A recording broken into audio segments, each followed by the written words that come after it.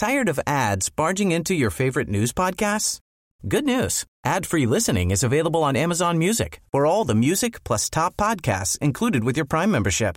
Stay up to date on everything newsworthy by downloading the Amazon Music app for free or go to amazon.com/news ad free.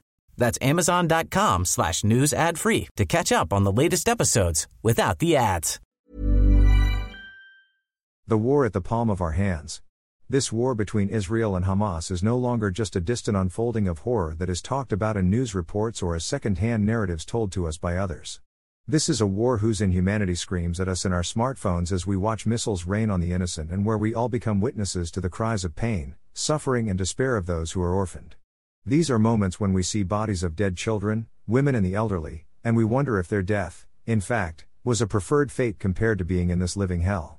Watching people being abducted, paraded as hostages, and actually being executed point blank, courtesy of those who abducted and killed them and even took videos of their deeds, makes us wonder about whether there is still a limit to the spectacle of inhumanity we can tolerate. I cannot fathom the depth of hatred that a heart can nurse to execute babies. The Hamas cite the victimization of the Palestinians at the hands of the Israelis as the cause for why they ended up executing Jewish children. The Israelis point to their right to exist as a country that drives them to rain bombs on Gaza knowing that it could kill Palestinian children. And I am reminded of the biblical story of Herod who sent his soldiers out to murder every child in this very same place. Swords are replaced by missiles and bullets, but infanticide undeniably still remains as its name. The history of this conflict is deeply rooted. It talks of people who just wanted to have a country they could call their own, except that the space they want to have is not theirs alone to claim. The plan was to have both a Jewish and an Arab state in Palestine as a compromise. But the winds of war, when the newly created state of Israel was besieged by hostile neighbors from all sides, set up the stage for what eventually became today a protracted conflict.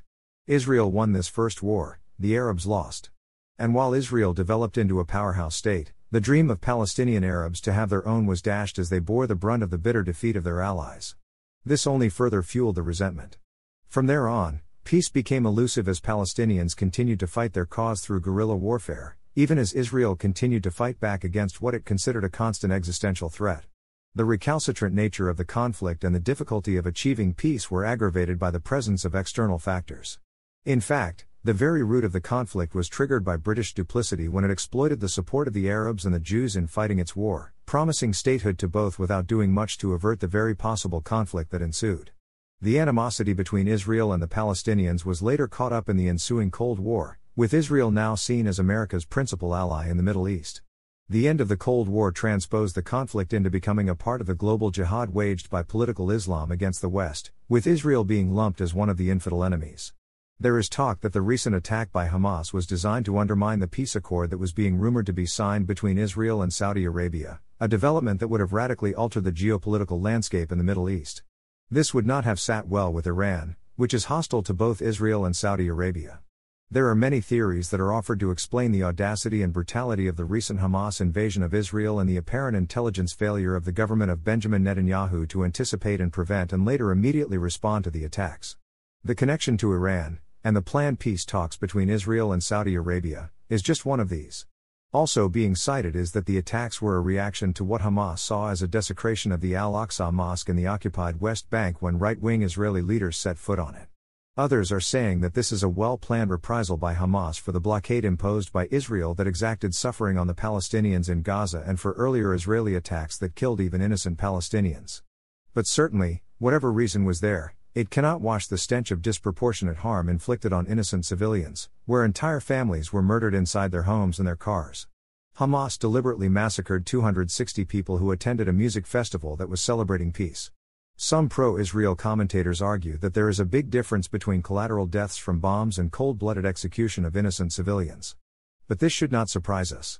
Members of Hamas have been known for using terror as their brand. They are engaged in a jihad against Israel, and their main agenda is to wipe the Jews from the face not only of Palestine but of the world.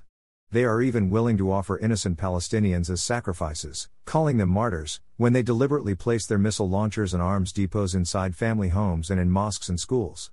Hatred toward Israel is in their DNA. What is different in the aftermath of these recent attacks by Hamas is that the same intensity of hatred is now pervasive even among ordinary Israelis. They now speak of revenge. While there is still that call to differentiate Hamas from the Palestinians emanating from the moderates among Israeli society, a view supported by many Israeli allies like the US, there are also those who verbalize their desire to erase Gaza from the map. We cannot have peace without Israel pulling out its occupation force from Gaza and the West Bank and without the Palestinians respecting the right of Israel to exist. We cannot have one without the other. But right now, the challenge is how to banish hatred and revenge from their hearts. Tired of ads barging into your favorite news podcasts? Good news. Ad-free listening is available on Amazon Music for all the music plus top podcasts included with your Prime membership. Stay up to date on everything newsworthy by downloading the Amazon Music app for free or go to amazon.com/news ad free. That's amazon.com/news ad free to catch up on the latest episodes without the ads.